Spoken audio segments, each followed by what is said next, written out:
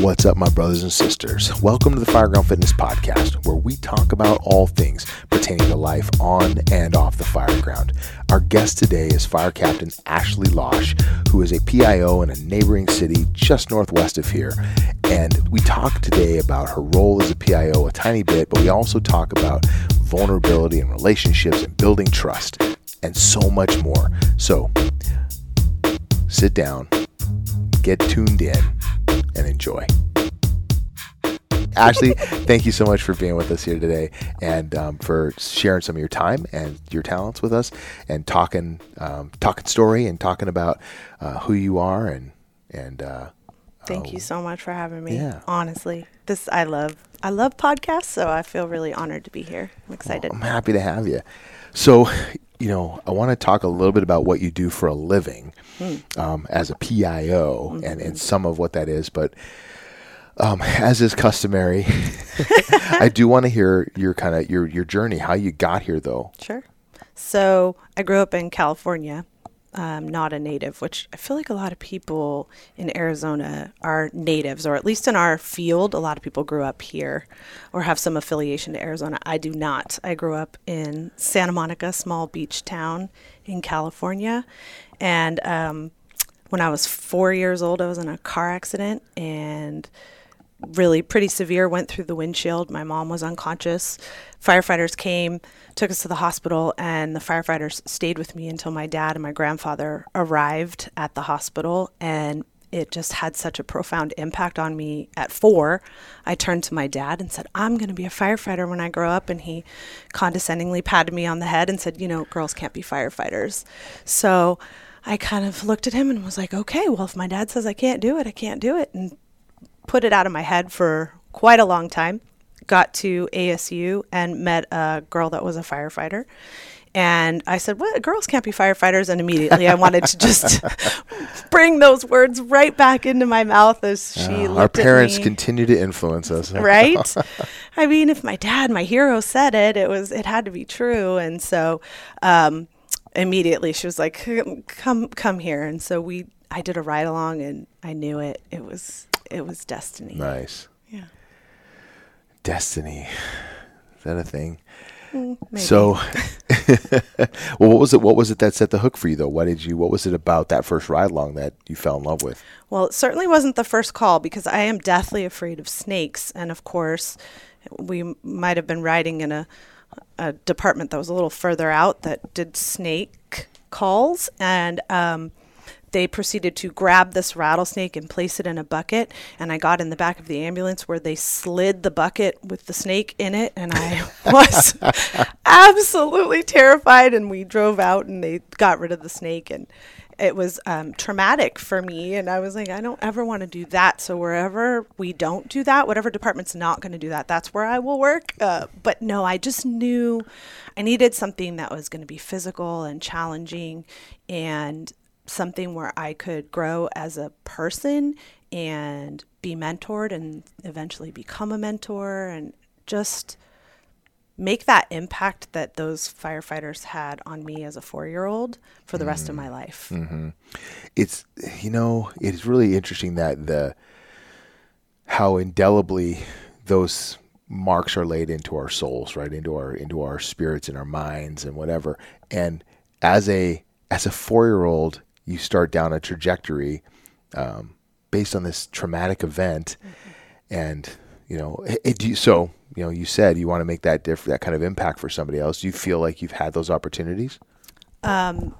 More so in the last few years of my career than ever before. Yes, I have had that opportunity. I don't know if it is as much with the people that we serve as it is with the people I serve with. Say more about that. So cancer, as we all know, has just become such a prevalent part of our culture and our job and loss of life. And when that started to hit home for us in our department, I really got involved and started to learn about the politics of it all and got involved with our members that were struggling.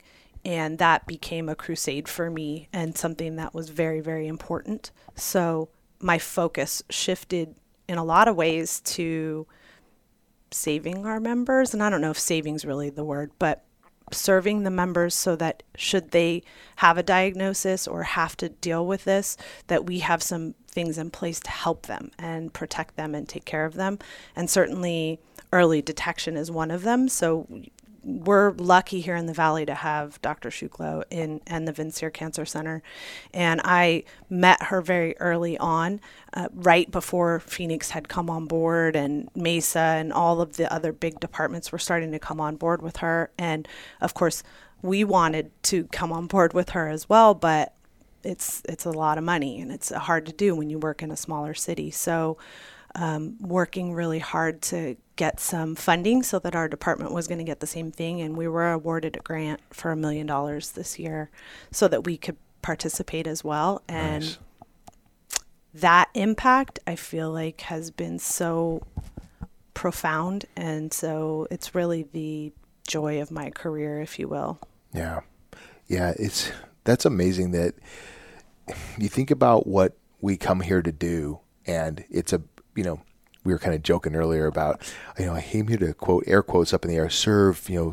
Help people. Yeah, help people. And we joke about that as we kind of get a little salty in our careers. But at the end of the day, what we do is for the community. And sometimes that community, is internal, right? And the men and women who are firefighters, if they get sick and die of cancer, can no longer serve the community, right?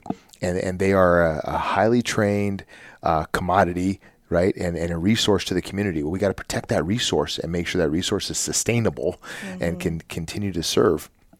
And we have to remember that, behind those, or inside those uniforms are men and women and human beings. Yeah. And we have to take care of those folks so they can be successful. So, we talk about from the beginning of our career, maintaining a healthy life balance and, eating good and working out and right. staying healthy in all these different ways, mentally and physically. And yet we don't think about the threat that cancer is to us, right? And we're becoming more aware of it. Yeah, I would say we're definitely having a lot more conversations than ever before. Yeah. And I'm grateful for that. And certainly I don't want every conversation to be surrounded by cancer. But it's a reality that we really were unaware of, I feel like, earlier. And I don't know that it was necessarily we didn't care. It's just we were ignorant to the fact that this was becoming such a huge pandemic for our culture and for our firefighters. Yeah. Well, it's becoming a much more present threat than we realized. Yeah. When I got on, it was all about cardiac, right? You're going to die of a heart attack. And the posters everywhere and all of the gyms and in the health centers where, cardiac's going to kill you and we need to do more cardio. And now it's cancer and PTSD. And there's always something, obviously. We're going to identify the things that are a threat to us, and we're going to start working towards mitigating those threats, if you will. Yeah. But and thank God we have people that want to do that. Yeah. Is there anything specific that kind of led you down that path of wanting to be that advocate in your organization? Very, very early on, and this is so silly, but it is how it got started. I went to our then union president and I was like, hey, do we do anything for when people have a baby in our department? He's like, what do you mean? I was like, I don't know, like someone has a baby. Do we go to the hospital or do we give them a shirt? Do we do anything? The little like a baby onesie that says, Facts. Welcome to the fire department. So he says, no. And mind you, I have, 2 years on and people are like, who is this girl? 20, I was 23 when I got hired. I'm 25-year-old. Like, what do we do for people when they have a baby? But it mattered to me. I wanted to have that connection. He's like, go talk to member services people. And we had one member services person at the time. And I was like, hey. Go talk to that department of one person. Right. Well, we're a small department.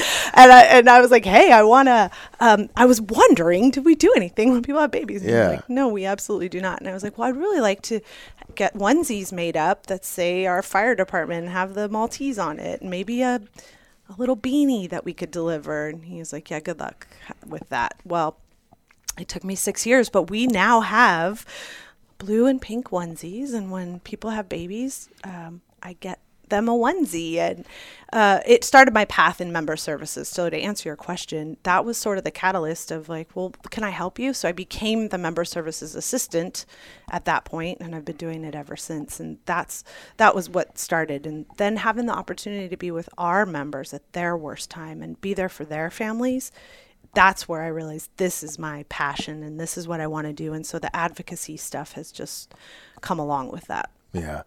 Do you see anything in the future in that? Like, sorry, let me say that a little bit differently because I don't mean it to sound like that. Is there other issues that you see on the horizon that you're thinking about? For firefighters? Oh. Or in general? Well, and we talk about member services. What are some of the things that are coming down the road for us? Gosh, I wish I had a crystal ball and I could answer that. I know it's a hard question. It really, putting you on the spot too. No, it really is. In all honesty, I think that what we're all experiencing is a lack of connection. We're not connecting the way we used to. And I think that lack of connection is contributing to a lot of the mental health issues that we had. And we're really quick to blame generation and say, well, millennials value their time off and they just want to come to work and then they want to be off. Well, I also think that we're lacking that family connection that we used to have. I hate to go when I got on, right? But go ahead, old timer. Yeah, gosh, I'm not that salty. But we used to push that a lot more. Bring your families in, do this, and we certainly have captains and stations that do that, but it's not quite the same as it was. And so I think that those lack of connections and those really deep emotional roots that we had to one another, which would also propel you to then act more off duty, right? Yeah. Do more, engage more because of those connections and maybe that pressure a little bit. We don't have those as much. And so we're seeing more depression, more withdrawal, less activity, less engagement. That's, again, just my guess. Yeah. Well, no, I think you're onto something because there's a lot of things that have changed in the fire service. And we'll go way back, right? Back to open dorms. So now you get to be salty. Yeah. Okay, back when I came on. No, I'm not that salty either. But there's been some definitive changes, like going from, I'll give you an example. It's a very specific example in my time.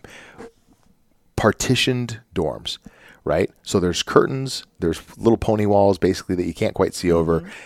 But yet, I remember tossing Hershey Kisses over the thing to my partner, who was in the bunk next door, right? So I'm tossing Hershey Kisses. That's connection, right? It's camaraderie.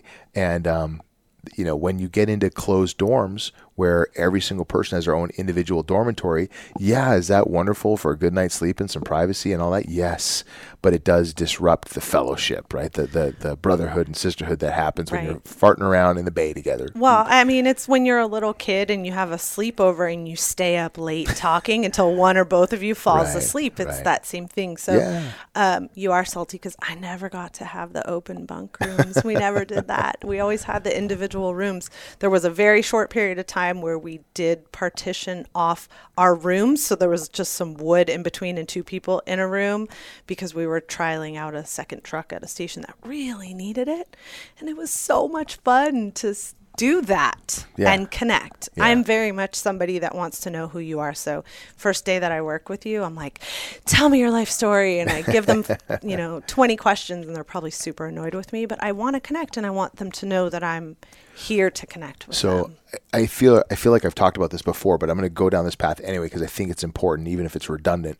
But we do a job that requires a high level of trust. And in order to build trust, you have to establish rapport and build a relationship with somebody. That's where trust is born from. So some of that, so if we have closed dormitories and individual rooms, the next problem we have, right, where we can build camaraderie is at the kitchen table. And I had an opportunity, and now I've been off a rig for a little bit now as a chief officer. However, what I witnessed not long ago was that we sit down at the kitchen table and everybody's in their phone. Yeah. Now, and I'm going to sound like a grumpy old man here, but I'm going to say it. When we're all sitting there staring at our phones, we're not engaging with one another. And that leads to problematic issues, right? Right. And I think I have absolutely been to stations where it's the rule that you don't have your phone at dinner, and the captain enforces the rule. I do that at my house with my son. Dinner, there are no phones, and that's just it. I don't care if it's 10 minutes of connection while we're scarfing our food down, there will be no phones. And I think that those firehouses that do that and everyone buys into it, you can see those are the people that off duty are doing things together and bring their families in and are engaged more across the board. Right. So I think you're onto something. I think no phone Fridays or something could be a Stop, thing. settle down, Mom. I know, right? Well, we're going tech free today. So I was at a station a bunch of while for a Spanish immersion program. So we were put together for about 4 months. And this particular station, the tables were set up side by side, the kitchen tables. And sitting in front of the tables were the stratos, and in front of that was the television. Oh, yeah. So it's like a counter. The elbow to elbow. We were sitting like elbow to elbow down the row. And so if you wanted to talk to somebody, you had to like look, crane your neck and look down the row of people. And of course, we'd come in, the television would be on, and we'd just all sit and stare forward at the TV. So we had a very important political issue that was being discussed at the time, and we needed to have some conversation. And I was like, this is ridiculous. I can't have talk with you guys. I'm having to look left and look right and look left. Stupid. So at dinner, before dinner, I took the stratos, pushed them out of the way, took the tables, pushed them into a square, sat the chairs around the table, and brought the food to the table. Right.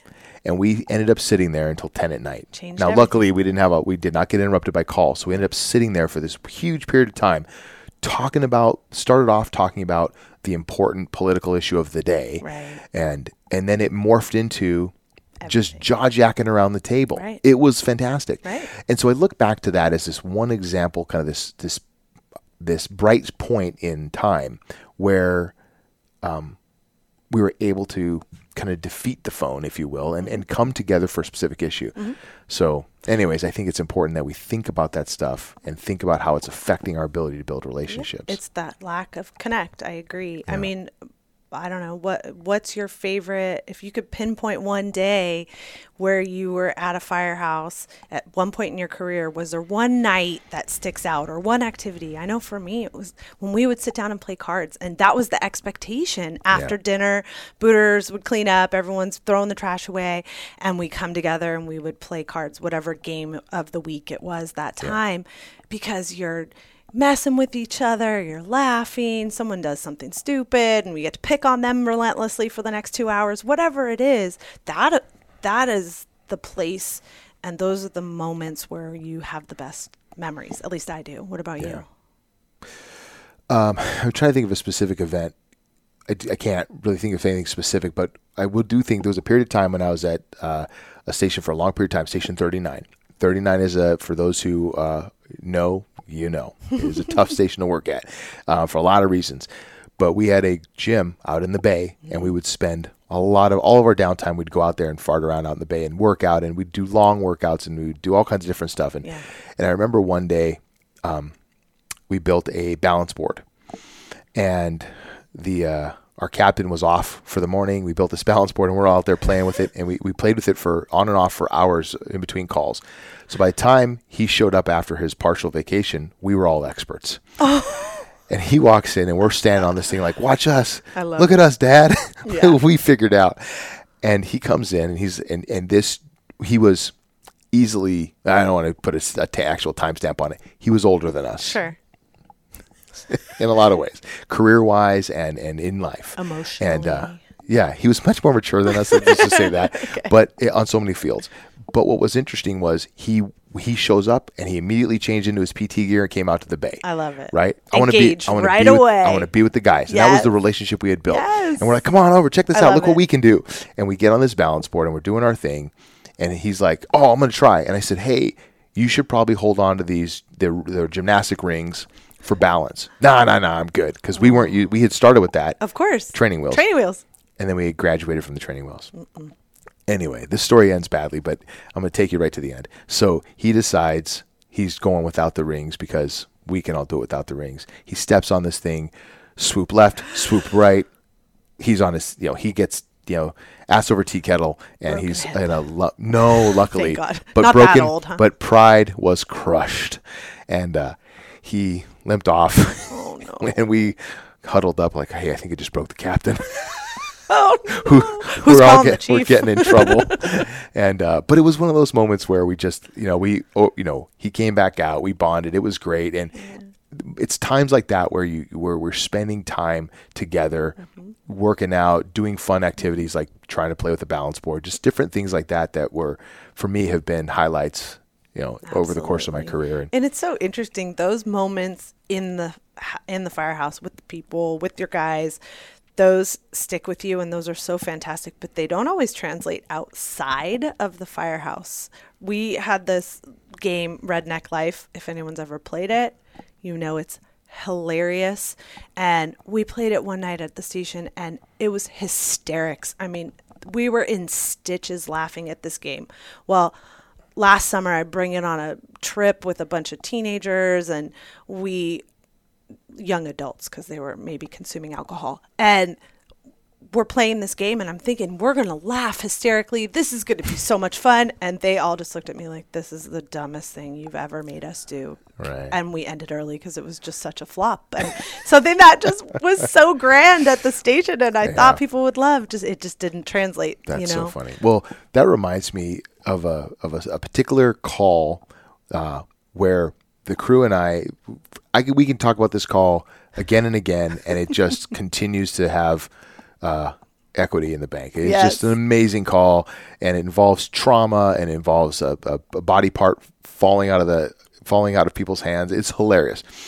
But somebody asked me at a family party one day, oh, what was the funniest call you've ever run? I'm like, oh, you're not going to believe. And I tell the story, and everyone's like, oh, that's horrifying. And I'm like, no, you don't understand. Let me start over. Yep, it's cultural. You must have missed something. It just doesn't always translate. Yeah. And, we show each other whatever that we find hilarious, or we've experienced these shared traumas that now we have to laugh at because we would otherwise fall to pieces.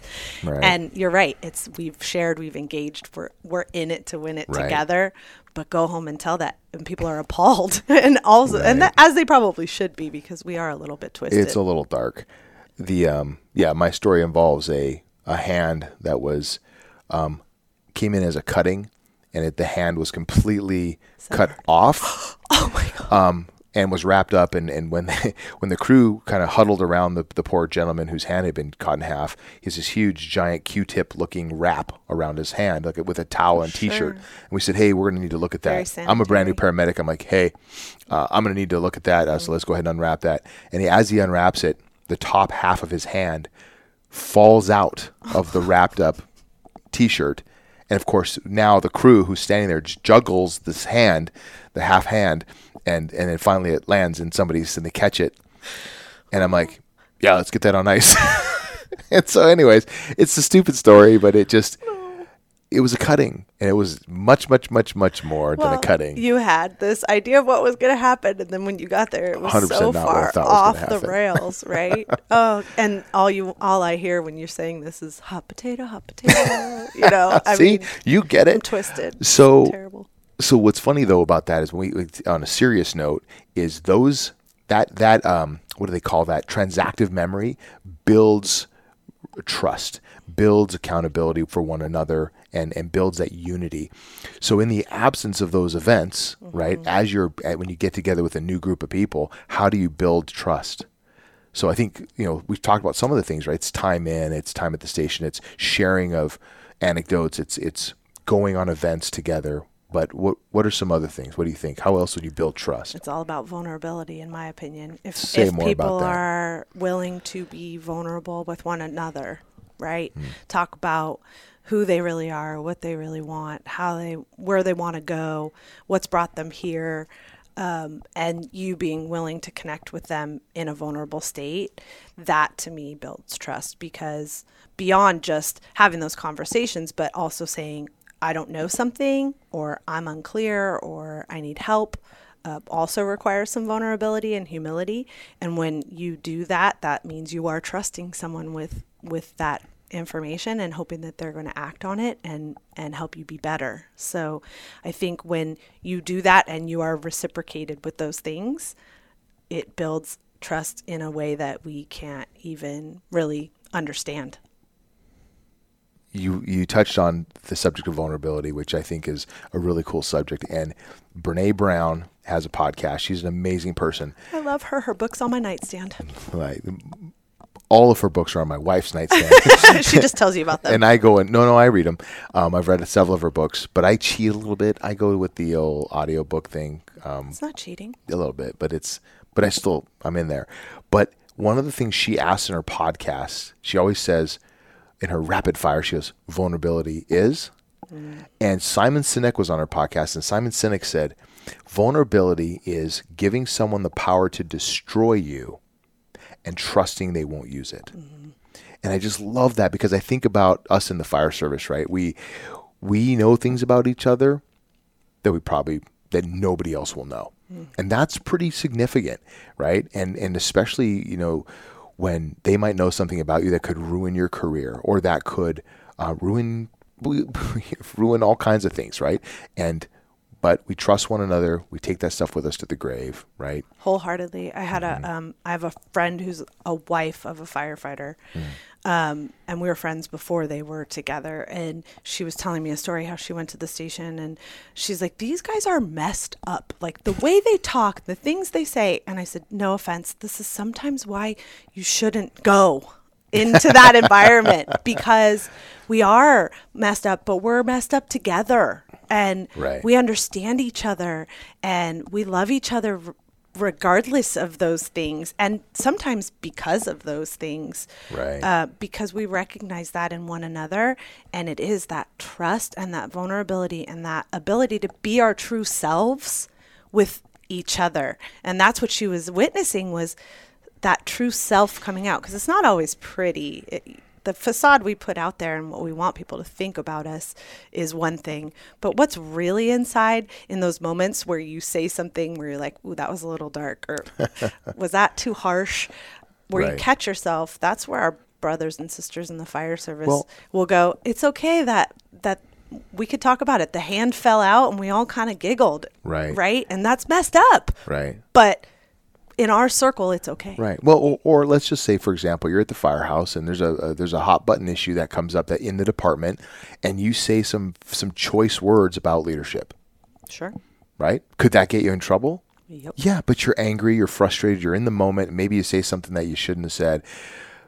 And being vulnerable with your peeps is trusting that we are going to recognize that that is not your true heart. You're just being emotional, or you're fired up in the moment. You're going to cool off and then you'll be your normal self, right? Well, and how vulnerable and how awesome is it when you catch yourself an hour later and you go back to your crew and you say, I'm recognizing that I was just really frustrated and I probably shouldn't have said that. Thanks for letting me do that and venting and trusting me enough to do that and not judging me. Yeah. Or judging me and now hearing my apology, pulling it back, right? Right. Either way, but that's vulnerability in all directions right there, right? And how much more do you love the person that does that? Yeah. I love the person that takes that introspection and says, oh man, I messed up. Yeah. That is a powerful, I want to say tool, but it's a powerful tool for an individual to be able to subjugate your ego and come back to somebody and apologize. Apologies. Right? We were kind of talking about apologies earlier. I know. I guess that's why it's fresh on my mind. I'm bringing it back around because the ability to do that for somebody, and that's vulnerable, right? To be able to come back to somebody and say, hey man, I'm recognizing that I might have fucked something up here and I don't want our relationship to be destroyed because of it. So, and then you might say it differently in the firehouse, but the point is that you're coming to that person, you're saying, hey, I'm owning my stuff and, my apologies. Yeah. And I think it's so important to say I'm owning my stuff and I apologize, but I also think it's equally as important to say, and I recognize how that affected you. And I recognize that what I did, what I said affected you. And that's what I'm sorry for. Yeah. It hurts me that I hurt you. It hurts me that I affected you negatively in any way. That's the hard part. Sometimes it's easy to go, oh man, I messed up. I fucked that up. I didn't do that right. And you kind of brush it off. Those aren't the apologies that really stick with us. You might get forgiveness because you're talking to someone who's awesome and you hope for that. But sometimes that forgiveness doesn't come until you really recognize, hey, that I hurt you and that I'm sorry for. Yeah. No, that's harder. Smart. See, I am still learning how to properly apologize. And I think that's, it's one thing to say, yeah, I own I take responsibility for what I've done.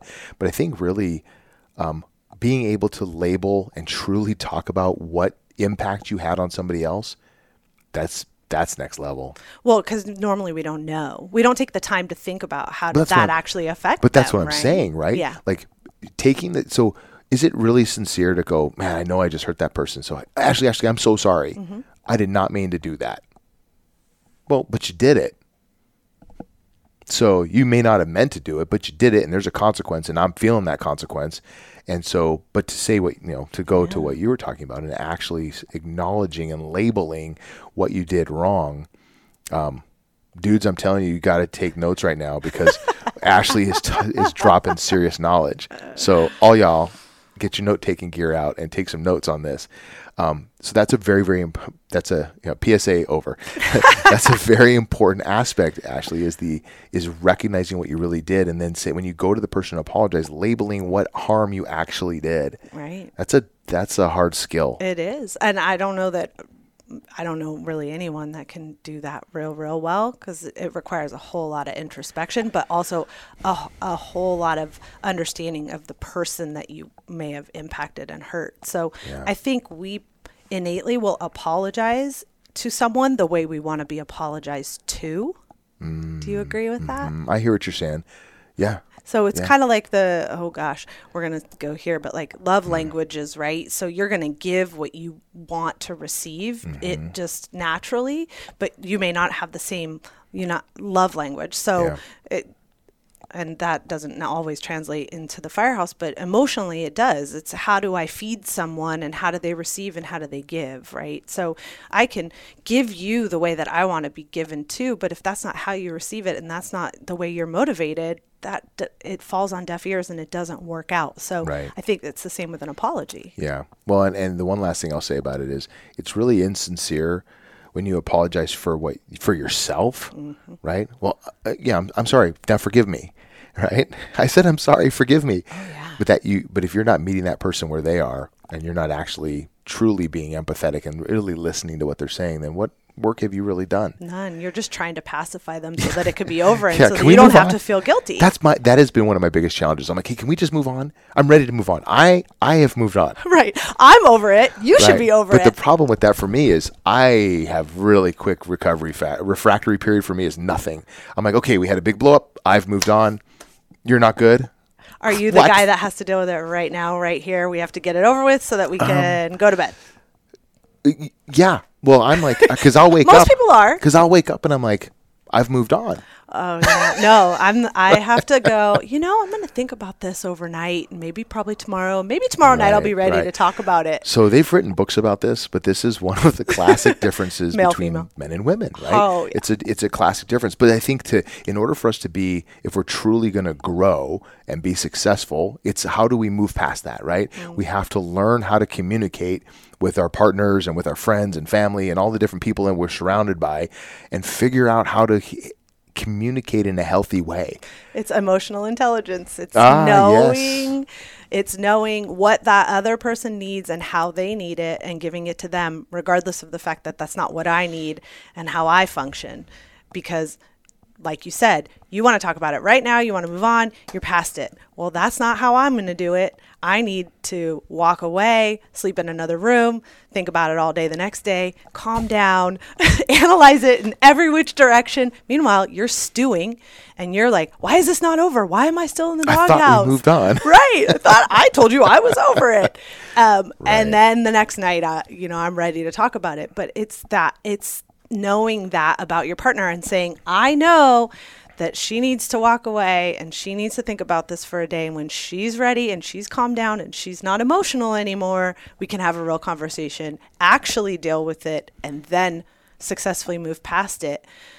And I know that's about my partner. Well, I think that translates into the firehouse the same way, because the two people in the back seat may not need to be approached the same way, may not learn the same way, may not be motivated the same way. While you and your engineer might be on the same page, those two in the back are on a whole other workbook.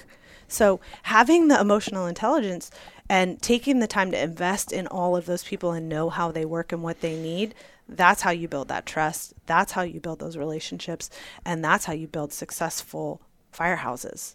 Boom. In my opinion. No, I love it. I think you're onto something. When we talk about leadership, so much of leadership is emotional intelligence. And I think that gets lost on a lot of folks. A lot of people think about leadership in terms of managing processes and getting stuff done. But there's a reason that leadership and management are two separate things. They're two very independent elements of getting work done. Absolutely. Right? There's the management, the process piece, which is just nuts and bolts. Get this move. I can check the boxes. I can send the emails. I can make the phone calls. I can do the stuff. Yeah. Not the same. So I love that you're connecting the leadership and the emotional intelligence piece together. So I think all of us need to spend more time considering how we provide leadership and how the people who are in our stewardship, what their needs are. Right. That is really the most important factor here. It is. So if you are tending to their needs, you understand where they want to go, what their goals are, and you're willing to invest the time to recognize how to help them get there, because again, they may not do it in the same process that you do. Guess what you get? Buy-in. Now they're bought into your process, they're bought into who you are as a human being, and they're willing to follow you. Not only are they willing to follow you, but they buy into how you've gotten them to follow you, and they're going to do the same thing for the next group when they become leaders, because they see, wow, she really connected with me. She cared about me. She learned my process. She took the time to understand how I was motivated and how I learn, and helped me grow as a human being, not just as a firefighter, and become a better leader because of it. And I have buy into that process, so I'm going to do that for the next person. And that's how we start creating those connections again. Yeah. It sounds like a lot of work, Ashley. It is a lot of work. And it's a lot of caring. And that sounds like a really trivial word, but caring is such a big thing. You know, when I was working on becoming a company officer, and I was thinking about what the responsibility is that a company officer is responsible for, it dawned on me that early in my life as a young Marine, I was a tank commander, and I had a crew of 3 people, and I was the boss. And what was interesting about that is, as I reflected back on that, I was like, oh, I was responsible for their training, responsible for them being in place, set formation first thing in the morning. Right. I was responsible to make sure they had their equipment when we went on evolutions, etc. And then I thought, it didn't dawn on me until years later that if something happened to any one of those folks, that I was responsible to the chain of command, to their families, to the Marine Corps, to the United States of America, to the people, right? Because I was responsible for that human being in a given moment of time, right? So you started to have that 5,000-foot level started view. To gain some perspective, right? And so as I started sitting in the front right seat of a fire truck, I started to realize, man, I have a responsibility to the men and women who are on my truck, and to their families, their spouses, their friends, their kinfolk, and to the community, etc. And that burden of responsibility began to sink in. Mm-hmm. And so that, for me, when I start thinking about what leadership looks like, you really have to be aware of your responsibility. And if you understand your responsibility, then you take pains to be a more effective leader. It's not just pushing buttons and making commands on the radio. You have to think about your people and actually care about them. Yeah. Well, and that you just said, it's painful, right? It could be very, very painful, because you are now making yourself vulnerable enough to take on all of the things that they're taking on. And and be there completely and with attention for what they need. That can become painful when other people are going through things because now you really genuinely care about them. So you're committing to them that it's not just these 24 hours. I care about you. I want to know about you and your child and your family and where you came from and what that means for you on your days off. And are you coming in having struggled for the last 2 days? Now I have to care about that, address that, and find out, are you here? Are we good? Are we ready to do what we need to do? Do you need a timeout? Do we just need to talk? Or, man, you had the best 2 days ever off, and we're going to hit the ground running today, and we're going to have an awesome shift. But you have to invest that time and that emotion to care. Yeah. Yeah, I love that. And the one last thing I want to say about that is that it doesn't matter where you are in the organization. You can be that kind of leader. Oh, yeah. I think you lead from where you are. And if you're in the backseat of a fire truck, you can be a leader. If you're a chief of a section, you can be a leader. Some of it's organizationally mandated.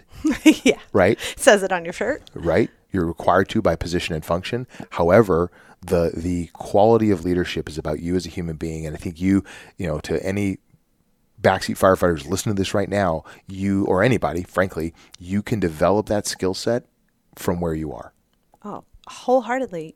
You've said it on here. I've heard your guests say it, leading with love. Leading with love from anywhere is such a valuable thing, and people will flock to it, and they will flock to you, and they will have buy-in in who you are. I was a backseat firefighter for 19 years of my career. It took a long time to get the actual title.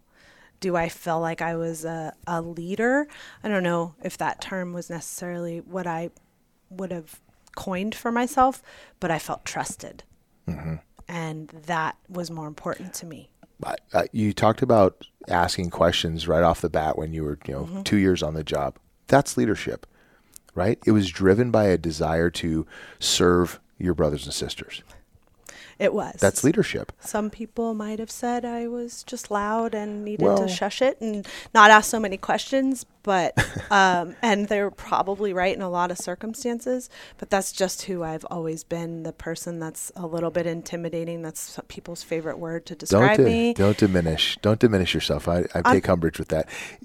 I really believe that so many times we see people who are stepping out and stepping up and providing leadership, and we say, well, you've only got X on the job, or, they're so arrogant or whatever. No, they're providing leadership, and there are times when it's misguided.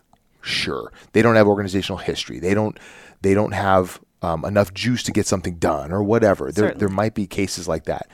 However, representing the needs of your folks is about providing leadership. And I will not let you take that away from yourself. Well, thanks. I think you'll have a lot of people that would line up to argue with you, but I thank you.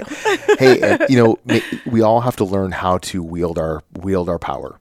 And sometimes when we come out early, I think I was telling you this earlier, like when I came out of high school, I thought that, being a leader was like being a cheerleader, like, go, go, go. We got this, guys, like, rah, rah, rah.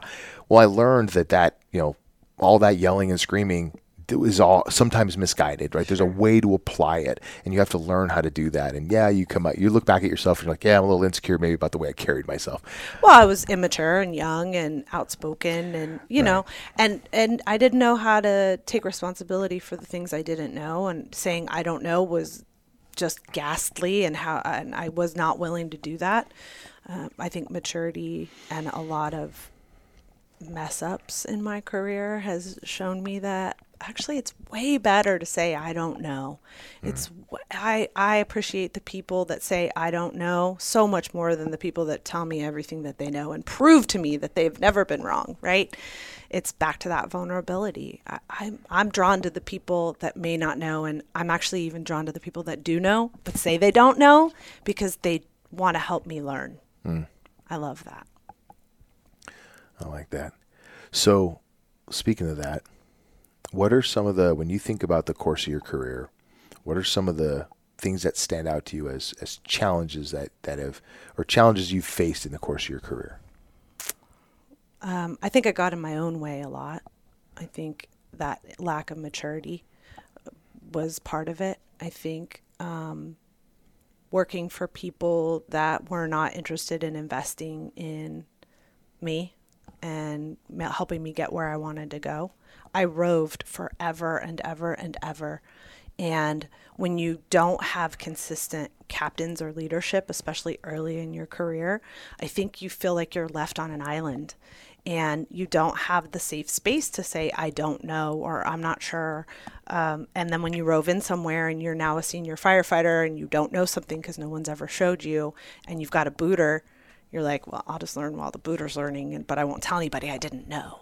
So I think that was hard. I think not feeling like I was really brought in to that family and those places because you rove and you don't have the connect. I always wanted to get invited to the barbecues and the Christmas parties and the stuff, and I just kind of never got to. So that was hard for me for a lot of my career. It's interesting. We've in my neck of the woods, major metro fire department, and we struggle with the same thing, right? We have organizations use rovers to fill vacations and gaps, right? Mm-hmm. So you end up with this population of people who are pretty transient. Yeah. And that's one of the difficult parts of it, especially as the city gets bigger, because you have more people that you don't necessarily know. Right. And it's tricky. It is. I feel grateful where I work. I know everybody. Yeah. And for a long time was very proud of the fact I knew everyone. I probably knew their wife or husbands or boyfriends or girlfriends' names and probably their children. I really took pride in that.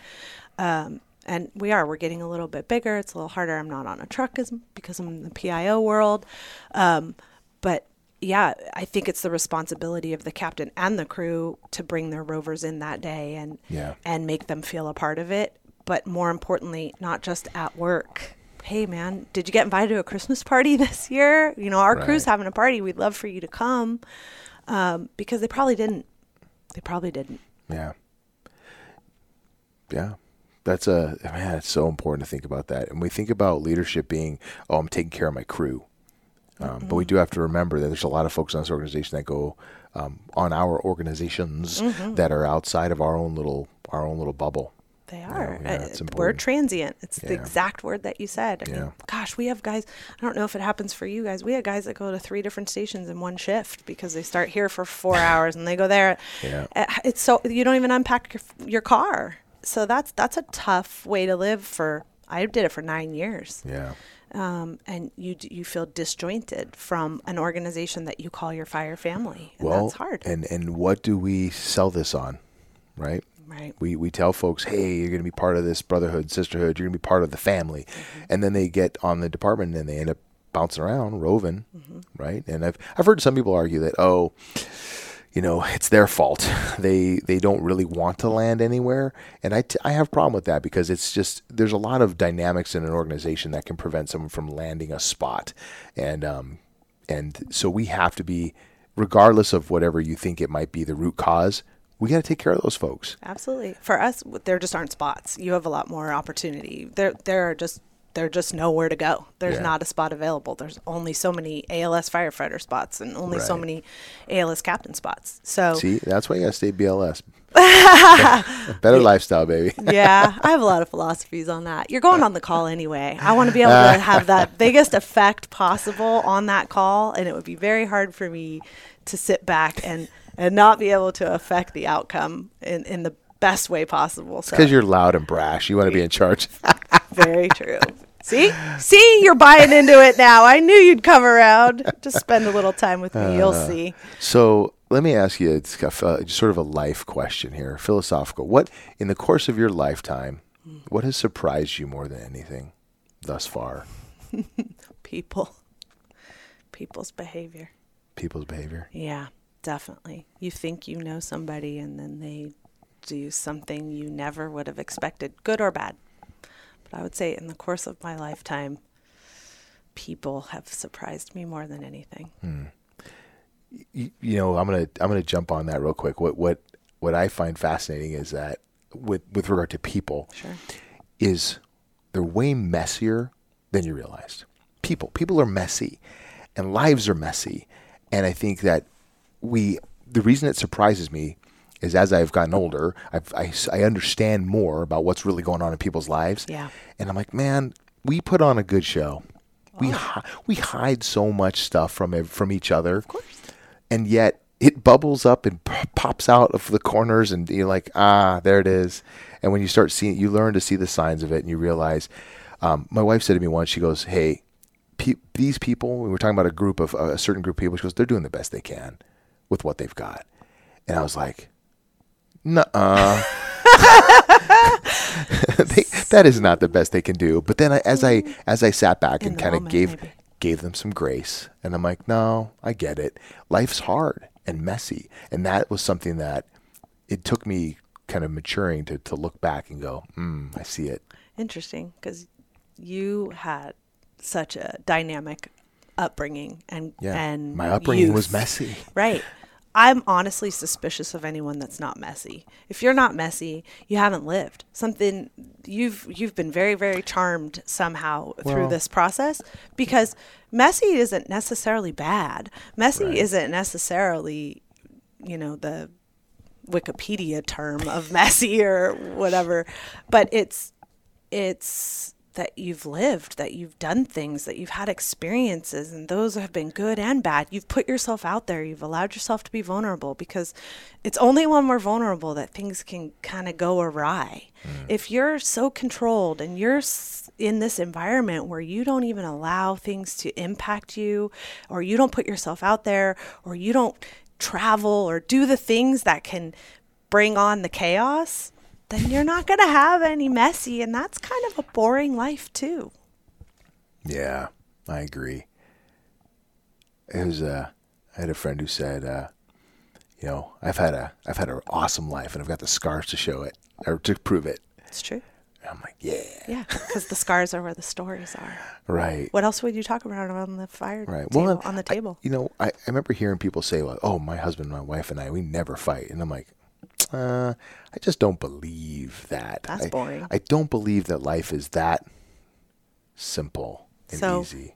You're suspicious of the people that aren't messy. I'm with you. That's the same thing. Yeah, I'm saying the same thing you're saying. Yeah. I mean, honestly, if you're with, well, I'm single, so I don't know. I haven't figured this part out yet. But if you're with someone that all you ever do is agree, what kind of conversations? I mean, do you never have a debate? Yep, I agree. Oh, well, that was great. Next subject. I mean, at some point, you have to have a disagreement. It shouldn't be fundamental, right? Those are the relationships that don't work. Hence where I'm at. But you shouldn't be afraid to say, I don't agree in a relationship. Yeah. And I want to know what you think and what you want to know, right? And I hope you want to know those things about me too. Yeah. And I don't want to agree all the time. Yeah. Well, I'm going to agree with you on that, though. Okay. I'll allow it. Good thing we're not trying to be in a relationship. Your wife will appreciate that. Yes. So I agree.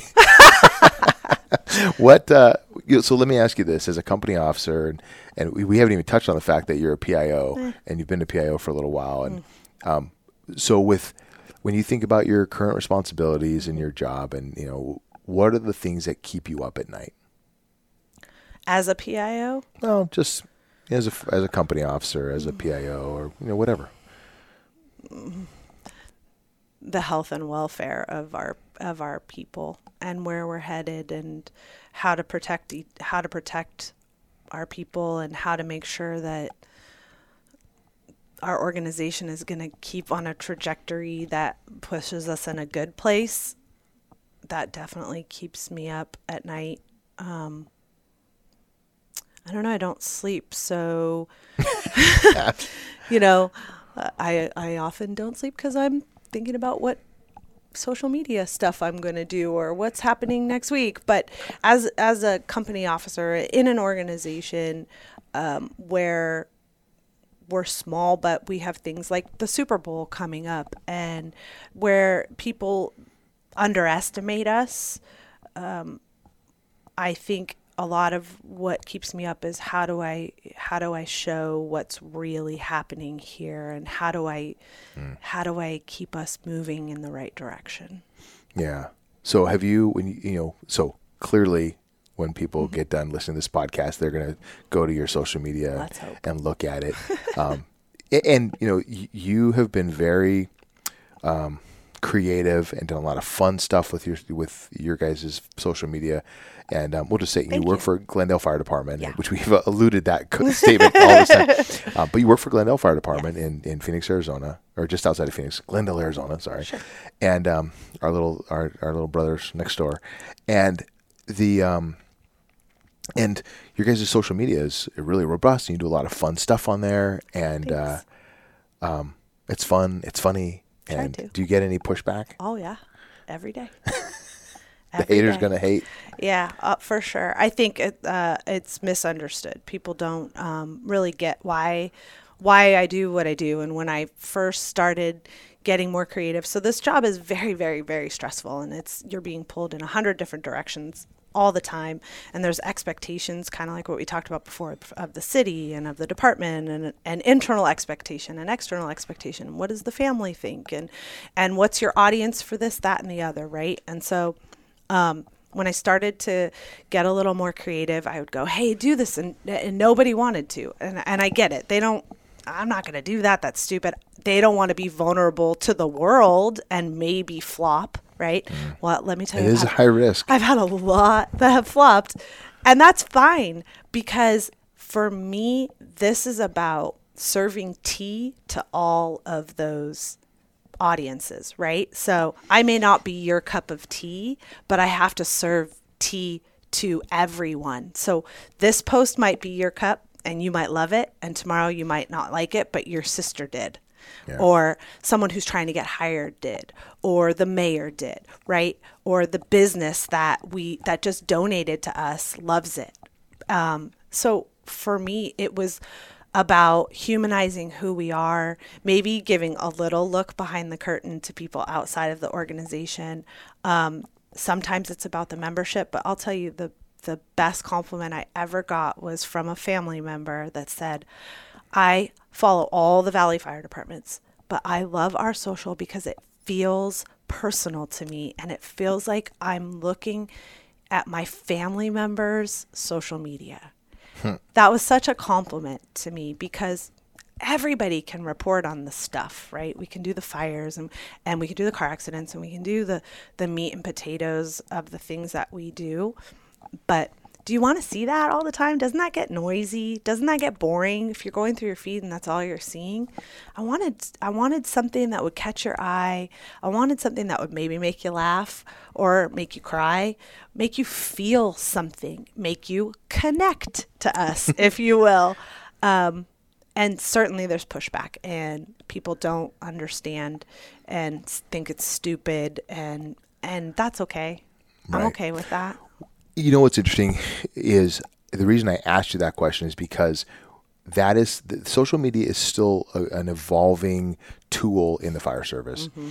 And a lot of us, the organizations and people are still trying to wrap their heads around why it matters and why is it such a phenomenon, and how can it be helpful to us? So I think it's important. I mean, you spoke right to why it's helpful and how it can connect us with our customers and with our neighbors in our community. That's important. And not everyone's going to appreciate social media for what it is, and that's okay. Totally. So here's the biggest reason that we need it, in my opinion. Mm-hmm. So let's say something horrific happens in our city, and we need to tell people about it right now. Shelter in place or evacuation or something massive is happening in our community. The fastest, best way to get things out, social media, right? Biggest reach. Well, guess what? If those people don't already follow us, they don't already look at what Glendale Fire Department is putting out. We haven't already won them over with some silly video or something that made them laugh or cry. They're not getting that message. Well, then I've failed in my job. I have failed them because I can't get them the message when it matters. I can't get them the message when it's life or death. It's my job to make sure that they follow us, they check on us, that they're engaged with us, so that if I really need to get them a message, they're already with us. They're already there. Because no one is going there in the moment of tragedy or despair or unknowing if they haven't already followed us. It's not going to be on their thought to go there. Yeah, exactly. You know what would really pop your guys' social media? What? If your fire trucks were red. Ah! I've been waiting all hour to say that. I was waiting and waiting. You did a good job keeping that I one held it in under as long wraps. as I could. I held it in as long as I could. I know. So I love the uniqueness of the yellow fire truck. I'm not going to lie. I do really too. love. No, you don't. It's okay. You don't have I'm trying to be agreeable. Don't. Please. We talked about this. Don't be agreeable. Listen, I say it on our social and I joke about it, but I love pulling up to a scene and it is all red fire trucks and there's our beautiful chrome yellow School baby bus. sitting there. I love that we can stand out in a crowd and we're not afraid to. We also have black helmets. Yeah. It's different. That's old school. We like to stand. Scottsdale has them too, but we like to stand out. We're okay with that because we're proud of who we are. Good. Yeah. Good. We like you guys a little bit too. It's okay. That's okay. You know what? All right. Automatic aid's awesome. Indeed. Yeah. Indeed. It's awesome. All right. Let me fire some rapid fire questions at you. What's something you believe that other people think is crazy? I believe in ghosts. Okay. You could leave it there. Nope. These are rapid fire. We're just going to leave them right there. I'm going to steal Brene Brown's. Vulnerability is... Oh, I didn't prepare for that. Important. Good. What's one bad recommendation that you've heard people give? Fake it till you make it. That's the worst advice anyone can ever give you. Don't do that. Maybe in the PIO world. Outside of that, it's going to get you hurt. It's going to get someone else hurt. It's just a bad philosophy. If you don't know something, ask. Allow yourself the grace to say, I don't know, and empower someone to teach you. Good. I like that. Okay. The converse. What's one great piece of advice you've heard given? Best piece of advice I ever got. I did my internship actually with Phoenix Fire Health Center when I was at ASU. Chief Vera was the chief there, and he retired right after. And he told me, treat everybody from the fire chief to the person that cleans the building the exact same way for your entire life, and you will never go wrong. And he was a genius because I took that to heart, and I have done that my whole career, and I value that. I love it. What does it mean to you to be fireground fit? It's a holistic idea. I think it is knowing what your limitations are, emotionally and physically, addressing those, making adjustments, being willing to say to the people that you work with that day, hey, I'm not all here and this is why, and or saying I am all here and this is why, and I'm willing to give you everything I got. I love it. All right, last question. Where can people find you on social media? At Glendale Fire. At Glendale Fire. Yeah. Okay. My personal one is not as exciting. It's just my son. Over and over and over. Proud mom. Nice. At Glendale Fire. Okay, I'll copy that and I'll put it in the show notes and we'll tag you in social media and all that jazz. Ashley, thank you so much for spending some time and sharing your thoughts and Thanks for having me. Rapping with me. Hey folks, that's all we have for today. Thanks so much for tuning in and listening to this episode of the Fireground Fitness Podcast. Ashley, thank you for sharing your thoughts, wisdom, and your time and talents with us. If you are enjoying the Fireground Fitness Podcast, get on over to whatever platform you enjoy most, subscribe, and this podcast will drop in the middle of the night when you least expect it. Also, get on over to iTunes, Apple Podcasts, rate and review the podcast. That builds some traction out there in the social media world, gets those folks who are seeking out interesting content such as this, and points them in the right direction. Plus, your feedback is invaluable. Speaking of which, you have any questions or comments, feel free to reach out to me, Rain Gray at Fireground Fitness. In the meantime, go on out there and get some.